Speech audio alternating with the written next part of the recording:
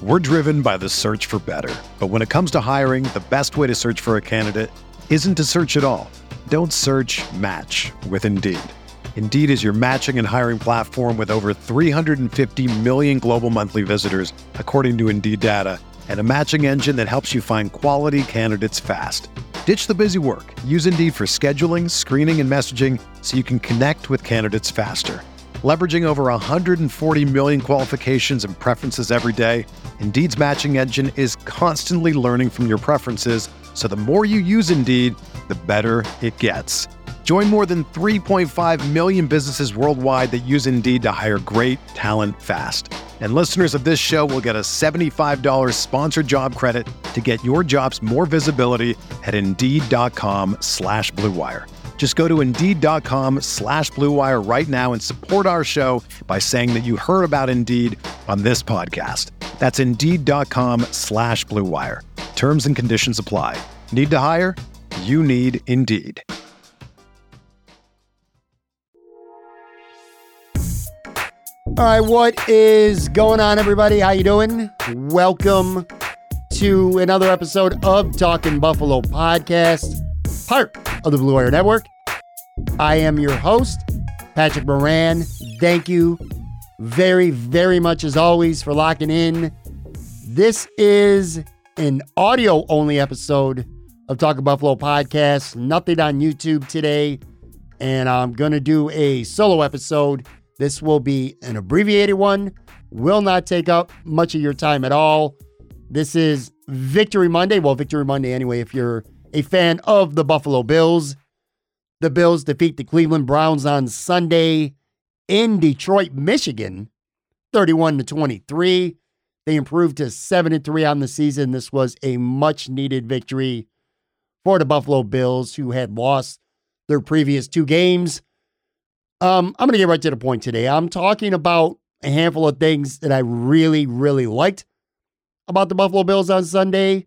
I'm going to run down a handful of things that I really, really did not like about the Buffalo Bills on Sunday. Again, solo episode, abbreviated here. Just want to give my thoughts, my opinions, my takes on this game. Some of the points that I'm talking about today, I'll get into much further detail with on other episodes of Talk Buffalo Podcast this week. Tuesday, of course, as always, I'll be joined by Joe Yerdon.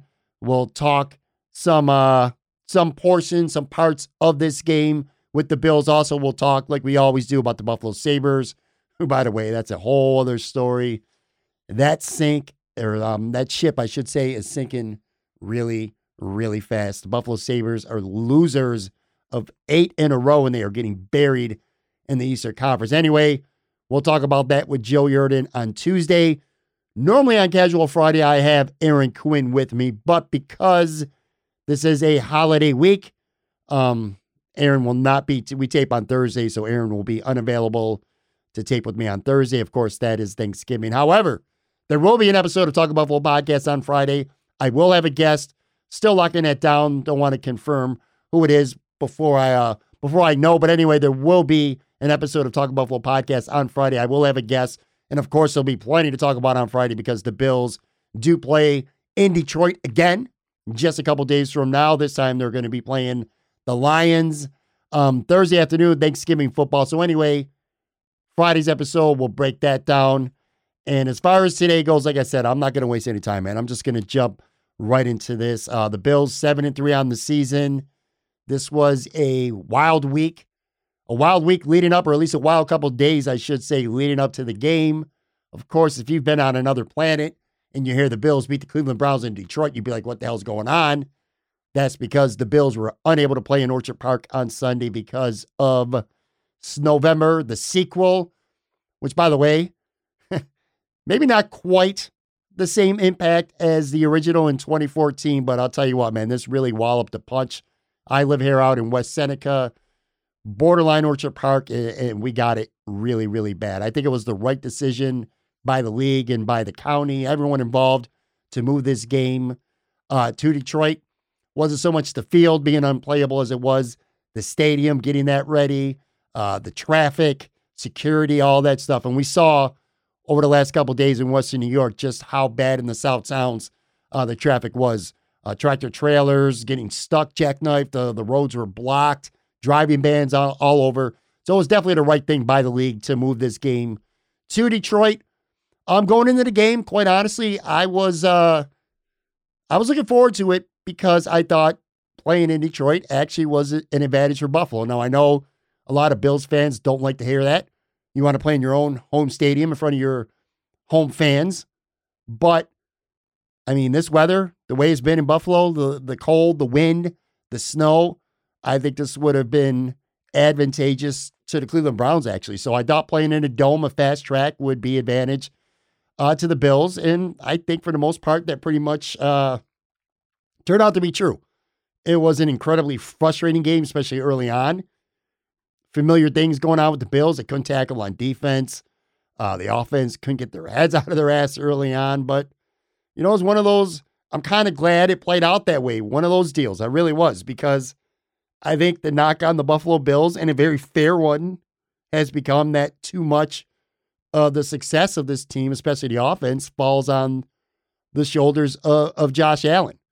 And I thought Sunday that the running game took a big burden off his shoulders. I think the defense took some off as well. And I think that needs to start happening more often. And again, I'm not going to make any excuses, but I do think the events of the weather in Buffalo and Western New York over the last handful of days, Thursday and Friday, I think that had some role and effect on the team. You know, the players scrambling to get out of their homes to get to the stadium, to be able to fly out to Detroit on Saturday afternoon, the uncertainty, only having one full practice all week. I think there were some factors that affected this team early on. But anyway, like I said, I got a handful of things that I just want to hit on today. I want to touch on these today, and we'll talk about them more throughout the week. But things that I really liked and a couple things that I definitely did not like at all. And when it comes to the things I really like, first and foremost, and I'm sure a lot of you listening will agree with this, I thought the Bills' running game on Sunday was excellent. Now, I will say this too, and I don't want to rain on anyone's parade, but the Cleveland Browns have struggled against the run all year, so I can't say I was really shocked. Numbers suggested that Cleveland was ripe to get run on, but to the Bills' advantage, yeah, you know what? They took advantage of it. 171 yards rushing for the Bills on Sunday on 33 carries, 5.2 yards per carry. And probably my favorite stat or part of this statistic, I should say, is that all season long, if the Bills run for 170 yards, you got to assume that Josh Allen's going to count for half of those or maybe more. That's just the way the season has went. The Bills have not gotten anything with any consistency from the running back position, on the ground especially, and that especially holds true in the second half. Devin Singletary's had himself some pretty good first halves, and then the running game just completely fades away in the second half. That was absolutely not the case on Sunday. The Bills' running game, for the most part, after the first couple drives anyway, when they couldn't do anything right, but after those first couple drives, the running game was strong throughout. Devin Singletary, 18 carries, 86 yards, and a touchdown. And James Cook had a really good game. His best game as a pro, far and away. 11 carries, 86 yards as well, including a really nice 29-yard touchdown. So between the two Buffalo Bills running backs here, you're talking 172 yards on the ground on 29 carries. That is an excellent, excellent game. And again, the best part about this is most of those yards came in the second half. Devin Singletary had 27 yards on 9 carries in the first half, and James Cook had only 21 yards on 3 carries in the first half. So 65 yards for Cook in the second half. I really like the way James Cook is looking right now. I think he's him looking well is going to be huge for this offense. And with Singletary, I'll tell you what, I'm going to be honest with you, man. I've been pretty hard on him this year. I still don't think there's anything special about him. I think he's an okay running back. I think he's a decent running back. Nothing more, nothing less. But I'll give him credit, because I'll tell you what, I saw Devin Singletary break more tackles today than I've seen at any point this season. And again, it's not running the football is not flashy. It's a lot more fun to watch Josh Allen drop back 35, 40 times a game slinging the ball all over the field and taking off with his legs and running for 60, 70 yards.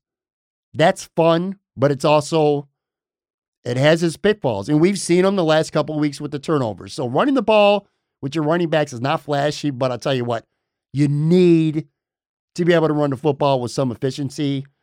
We've learned, like I said, you cannot put everything, I don't care how good Josh Allen is, you cannot put everything offensively on his shoulders week after week after week and, expect to keep winning and expect good results all the time. Josh Allen, no turnovers. Didn't even come close to a turnover. I don't even think there was an interceptable ball thrown in this game. And that's not to say he played really good for the entire game anyway. More on that in a minute. But that's the big thing. Yeah, sure. You want to see the Bills get in the end zone more? I mean, 6 field goals. You'd like to see it was 6 field goals, 2 touchdowns. You'd like to see them get in the end zone 3 or 4 times. But again, running the football was effective. It kept the clock moving, especially when they had the lead in the second half. And no turnovers. And that has literally been the Bills' Achilles heel all season long and has been what has bitten them in the ass the last couple weeks. So the running game was excellent. Other things I like, Matt Milano. I mean, duh. This guy is just, he's unbelievable. 12 tackles, 8 of them solo. He had a sack. The Bills' only sack of the game. He had a fumble recovery. He had 3 tackles for a loss. He had a near interception. I think, without question, Matt Milano deserves and will be in this week's AFC Defensive Player of the Week conversation, for sure. And I'll tell you what, man, you hear guys in the locker room. I know Von Miller said something. I think Shaq Lawson might have said something. This guy is playing linebacker right now just about as good as anybody in the NFL. I mean, if you're right now, you took this Buffalo Bills team and you said, and the season was going to end, who is deserving of being an All-Pro? Not Pro Bowler, an All-Pro. You can make a very good case for Stephon Diggs on offense, and you can make a very, very good case for Matt Milano on defense. He's been that good this year, and I'm telling you what, man, he was special again on Sunday. Helped make up for the loss of Tremaine Edmonds. Again, more on that in a minute. I think you saw quite often the effects of Tremaine not being in the lineup. It's just, we can sit there and argue who's better, Milano and Tremaine. By the way, it's Milano. But still, Tremaine just brings a different element to this defense. And it would just be so nice to see these guys healthy at the same time and on the field at the same time. But anyway, Matt Milano was spectacular on Sunday. I thought Ed Oliver was absolutely fantastic on Sunday. He had 5 tackles. 3 of those 5 were for a loss. Numerous pressures. I thought Ed Oliver was excellent, especially in the first half where very, very few things were going well for the Bills. Very few guys came to play for the Bills early on because they were really lifeless early on. But from the first snap, pretty much, Ed Oliver was on his A game. I thought he was excellent. Jordan Phillips and Shaq Lawson, shout out to those 2 guys as well. They had back-to-back stops on Jacoby Brissett in the second half. Key stops, too, on quarterback sneaks. I thought, as a whole, the defensive line played pretty well. In fact, I think they played more than pretty well because Nick Chubb, going into this game, especially had it been in Orchard Park, I was horrified of Nick Chubb in the snow running the football. I was still concerned and scared about him running the football in the Dome in Detroit as well. But I'll tell you what, man, the Bills did an outstanding job of, I don't even want to say keeping Nick Chubb in check. They did more to keep him in check, man. They flat out shut your boy down. 14 carries, 19 yards for Nick Chubb. Arguably the best running back right now in the NFL. So the run defense was excellent, especially, again, early on, some missed tackles, and that's something that's been a problem all season long. But as a whole, the Bills were flying to the football, man. Bodies all over the place. Really good job stopping Nick Chubb in the Cleveland running game. Another guy, too, staying with the defense, Jordan Poyer. God, is it good to have that guy back, ain't it? Jordan Poyer is literally a difference maker on this football team. And if you don't believe it, look at the wins and the losses. Now, it's not entirely because of Jordan Poyer why they win, and it's not entirely because of Jordan Poyer why they lose when he's not there, but numbers don't lie sometimes. The Bills are 6-0 this year when Jordan Poyer plays. 6-0.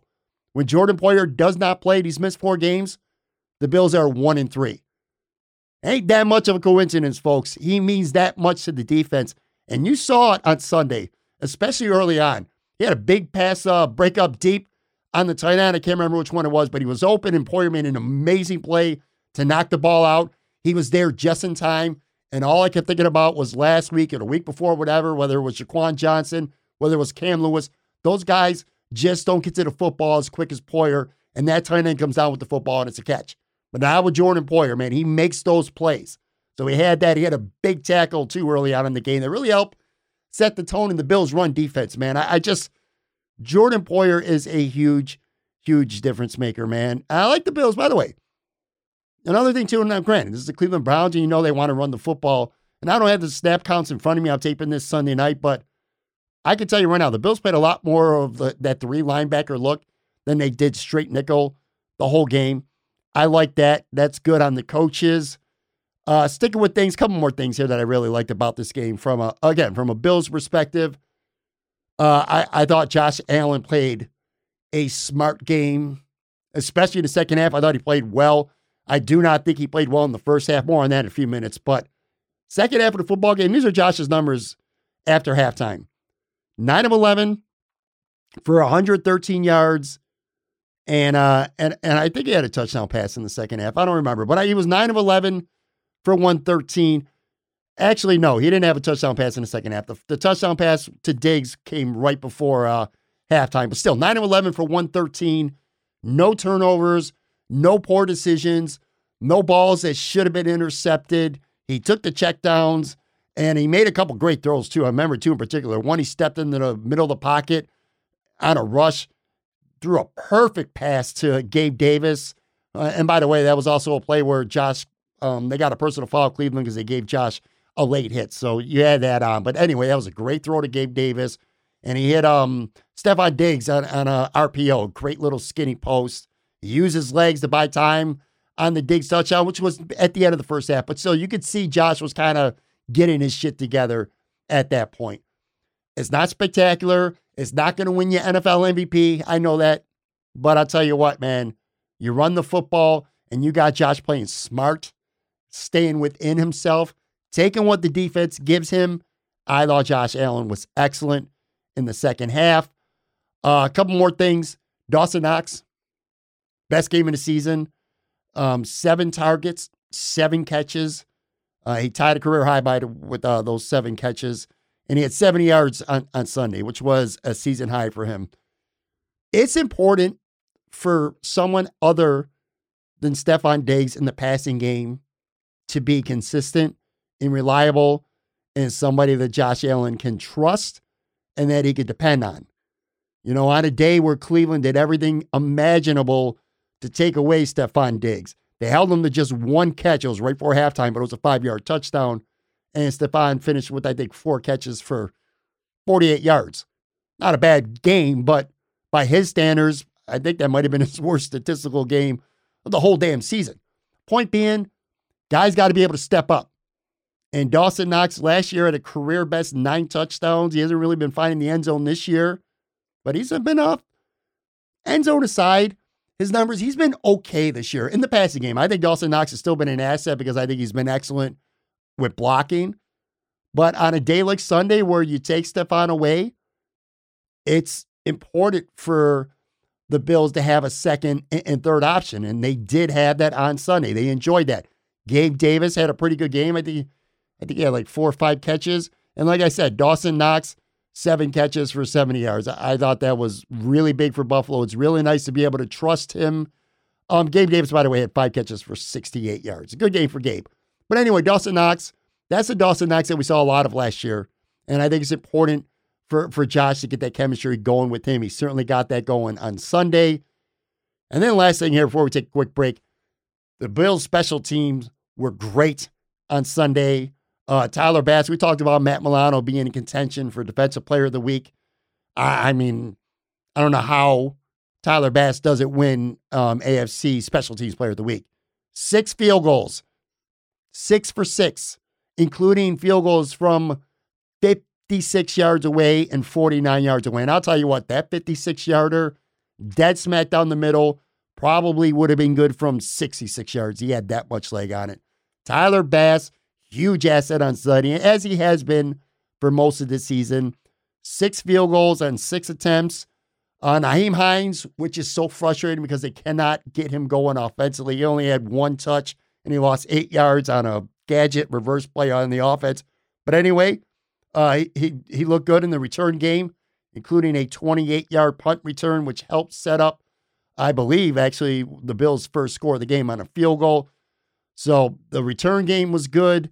They blocked a field goal. I don't remember if it was Teron Neal or Daquan Jones. I don't think we could tell from the replay on TV. But anyway, one of those two guys got their hands on a blocked field goal, so that was big.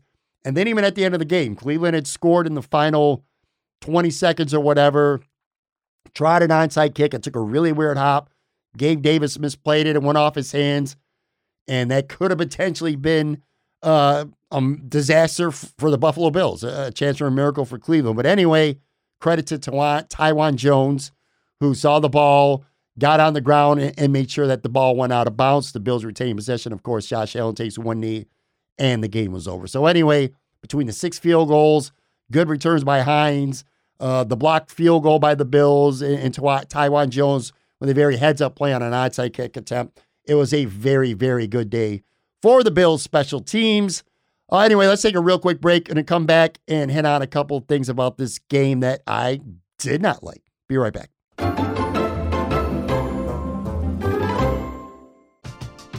We're driven by the search for better. But when it comes to hiring, the best way to search for a candidate isn't to search at all. Don't search, match with Indeed. Indeed is your matching and hiring platform with over 350 million global monthly visitors, according to Indeed data, and a matching engine that helps you find quality candidates fast. Ditch the busy work. Use Indeed for scheduling, screening, and messaging so you can connect with candidates faster. Leveraging over 140 million qualifications and preferences every day, Indeed's matching engine is constantly learning from your preferences, so the more you use Indeed, the better it gets.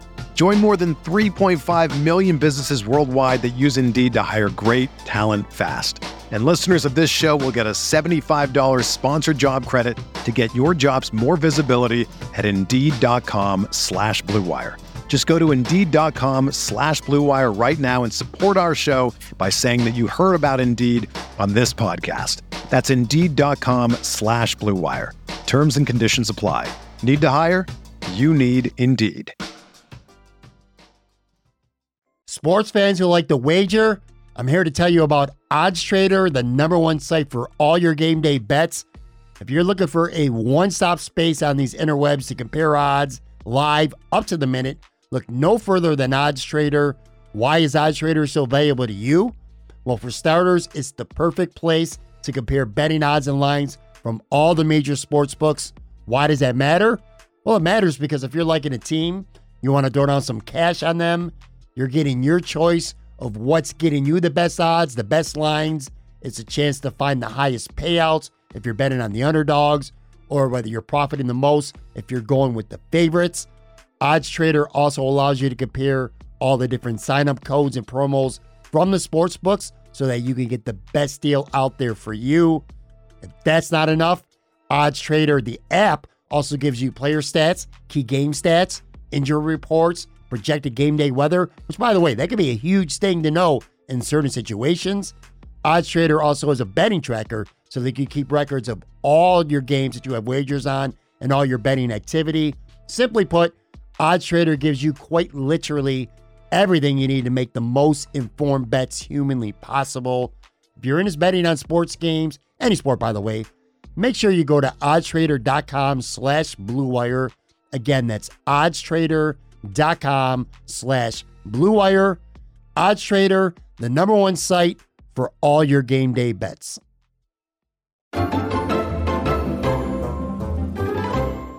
All right, we're back here talking Buffalo Podcast, discussing some things that we liked and did not like about the Buffalo Bills' 31-23 victory over the Cleveland Browns on Sunday.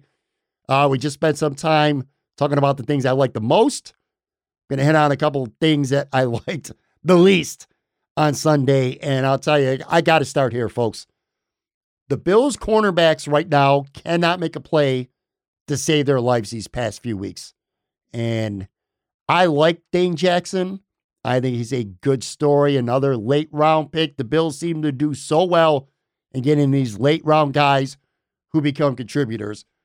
And Dane Jackson, throughout his young career with the Bills, has had some very good moments. He's had some bad moments too. But I'll tell you what, he has been, and I know the competition's been fierce the last 2 weeks between Justin Jefferson and Amari Cooper now on Sunday, but Dane Jackson has been absolutely abysmal these past couple games. Amari Cooper was cooking him. Not just him, by the way. I mean, no other guys too. Teron Johnson got cooked on the first touchdown that Cooper scored. He scored 2, and not a good game for Christian Benford either. He's been pretty bad. But Dane Jackson, man, he's just getting beat. He's getting beat. There was one ball in the air to Cooper. The ball had just gotten released, and you could just see in the air, and you look at Jackson, and I remember yelling at the TV. I was watching on my cat. I go, beat. You could just tell he was beat. He's been getting beat a lot. Getting beat a lot this season. And I really don't know what the Bills could do about it right now. In fact, there's not much they could do. They just got to keep riding it out and hoping that Dane Jackson makes a turn and starts playing better football. I didn't think I would be missing Levi Wallace, but I'm starting to get to that point these last couple of weeks. The Bills' corners are not making any plays. I mean, the safeties haven't been making any plays either. Well, DeMar Hamlin's played pretty well. I shouldn't say that. And again, Jordan Poyer being back made a huge difference. But let's just stick with the corners here. Corners are not getting it done. Dane Jackson has been really, really bad. Christian Benford has been bad. Xavier Rhodes was out there on Sunday. I don't know if Xavier Rhodes has anything left in the tank. And I don't know that because Jacoby Brissett didn't throw at him. But then again, ask yourself this. If you're Jacoby Brissett, why would you throw at him? Why would you throw at Xavier Rhodes when you got Dane Jackson and you got Christian Benford out there? Because these guys are really struggling bad. That was an ugly performance from the corners who did not get it done. They did not get it done, obviously, against Minnesota. Kaiir Elam, they need him back. By the way, I thought I was a little bit surprised that he didn't play. I thought he was trending towards playing with the ankle. I get it. They're being cautious, but they can really use Kaiir Elam right now. And I don't even want to talk about Trey White. I don't really have an opinion to offer because I don't know what's going on with him. I don't know if he's not quite ready physically to play. I don't know. And we've been hearing murmurs that some of it is mental and emotional. And, Sean McDermott refusing to get into that when asked about it probably didn't help the matter either. So I don't know. But what I do know, and they're probably playing a long game and they want it, and I get it. Trust me, I do understand.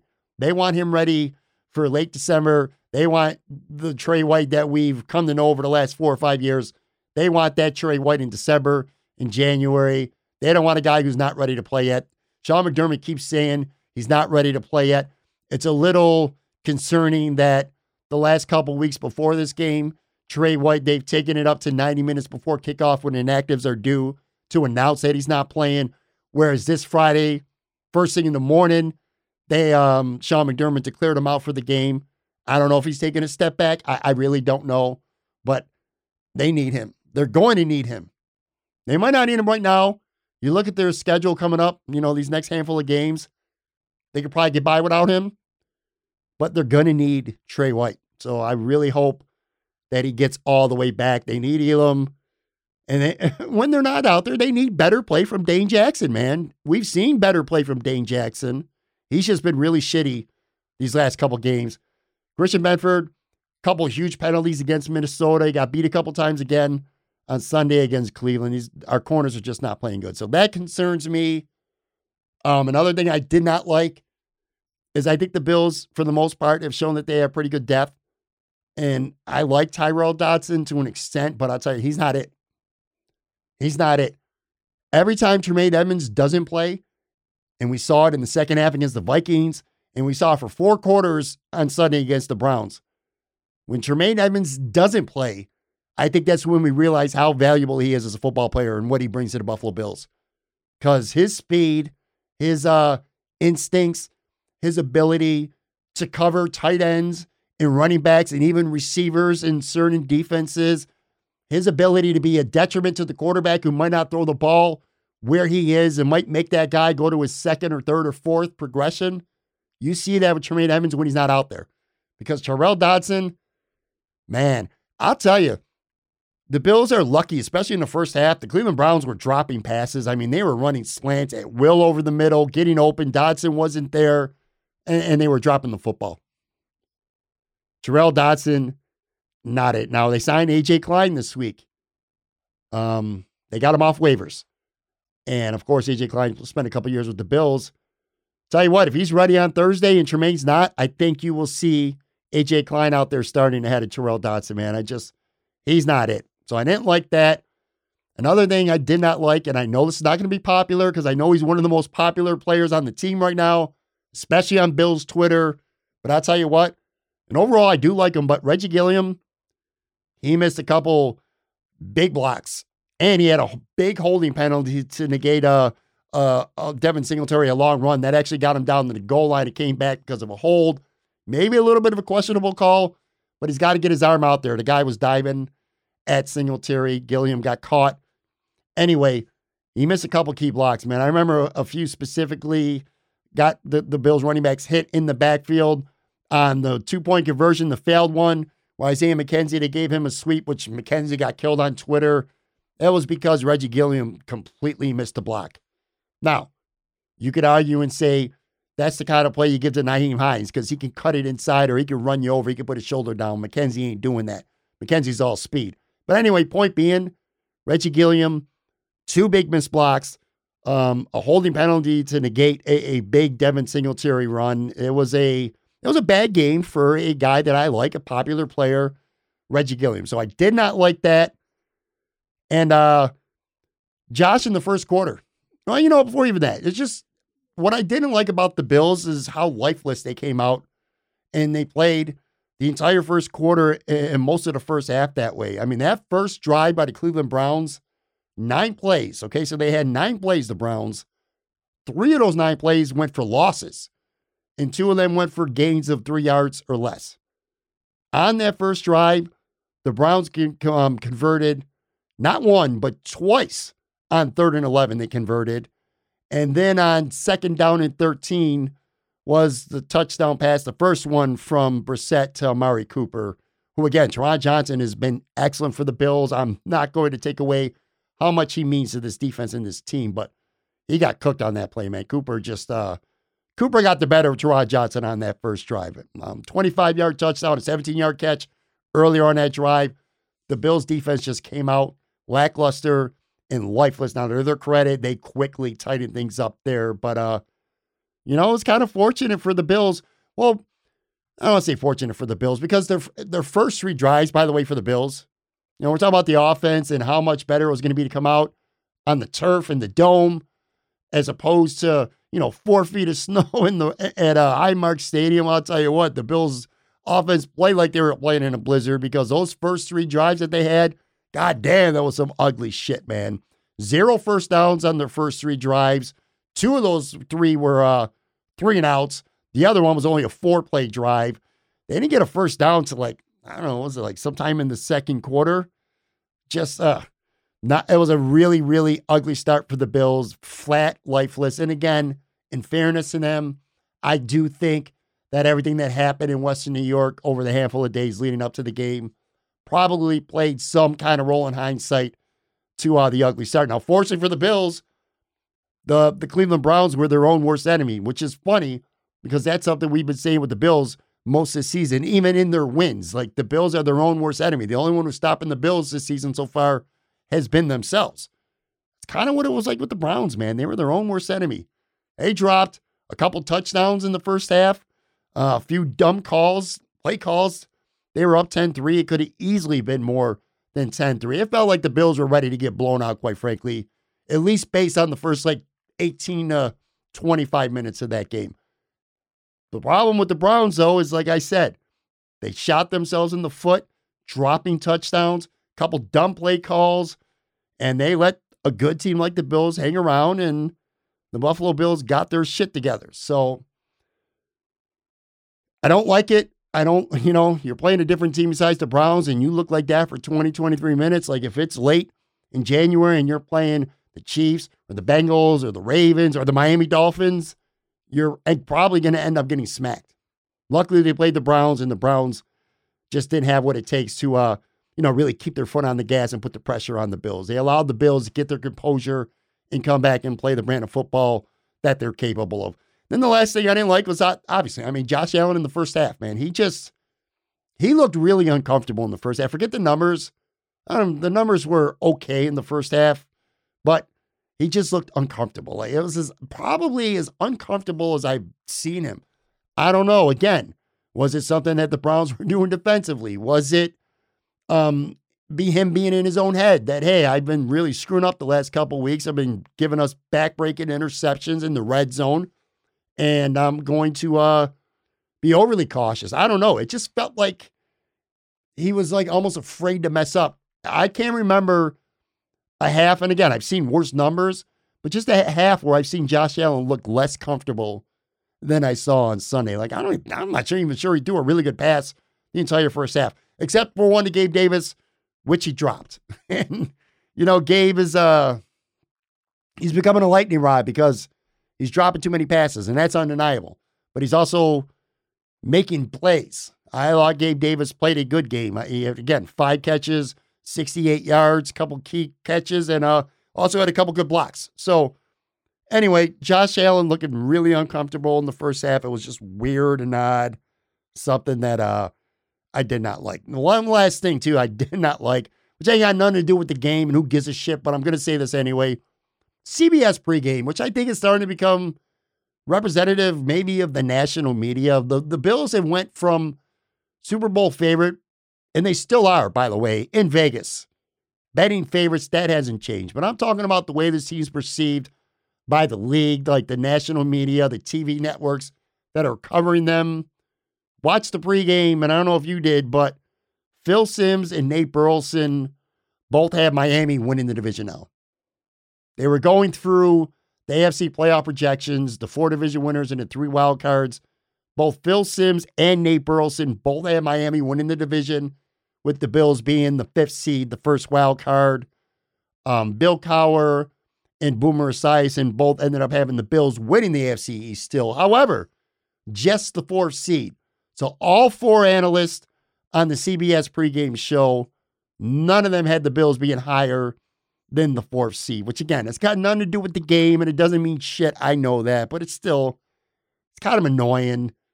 It's just crazy to me how quick the media could just jump off a bandwagon. But anyway, whatever. As for the Bills, look, man, the upcoming schedule speaks for itself. It's a short week, but it's also a short week for their opponent, the Detroit Lions. They're going right back to Detroit. They're flying back there. They're going back home, by the way. They came back home, I should say, Sunday. Some people thought maybe the Bills might just stay in Detroit for the next couple of days and play the game on Thursday. They're not. They're coming back home. It's a decision I completely agree with. Sleep in your own bed. Get in your own routine. It's only like an hour and a half flight or whatever. But anyway, the Bills are in Detroit for Thanksgiving this Thursday. Then they get 10 days off, and they're going to New England, to Foxborough, to play the Patriots. Then they're at home against the Jets. And then the big showdown Sunday, December 18th, Orchard Park against the Miami Dolphins, which very, very well could end up being for the AFC East division title. But first, you got to handle business. And we saw last week, or actually last couple weeks before this game, that you can't take anything for granted. Who thought the New York Jets would beat the Bills? Who thought the Bills would blow a 3-score lead at home? The Vikings are a pretty good team, but still, you blow a 3-score lead at home. Did not see that happen. So you can't take anything for granted. But the Bills are sitting right now at 7-3. There's a really, really good chance if they do what they're supposed to do, they handle their business. When they play the Dolphins again in Buffalo this time on December 18th, they should be 10-3. Anyway, all right, so that's it in terms of the game. Like I said, I'm going to spend a lot of time talking with Joe Yerdon on Tuesday. We'll dive into a couple of these points. I'll get his takes, his views on this. And Friday, we'll be covering the Detroit Thanksgiving game as well. Just a crazy-ass week with this snow, man. I don't know, people, not everybody's from Western New York, even Bills fans who listen to this show or listen to any of the podcasts out there. I know you guys come from all over, but if you're in Western New York and you're in the South Towns, a crazy couple days this was, man. Thursday night at 7 o'clock, there was nothing. And Thursday at 20 after 8, I was driving home from work, and I literally could not see 20 feet in front of me. And it was like that pretty much for the next 24 hours. I got to, you know what? Shout out to weather people. People like to blast the weather people because they're always wrong. I'll tell you what, man, they called that shit to a T. How much snow there was going to be, when it was going to stop or start, when it was going to slow down, when it was going to come back. They were spot on. So anyway, shout out to them. Shout out to the Buffalo Bills handling their business. 7-3 on the season, 31-23 victory over the Cleveland Browns. Thank you for listening and letting me blab on solo here for the last 30-something minutes. I will be back with a guest, Joe Yerdon. Talk to you guys tomorrow. Take care, guys. Thank you.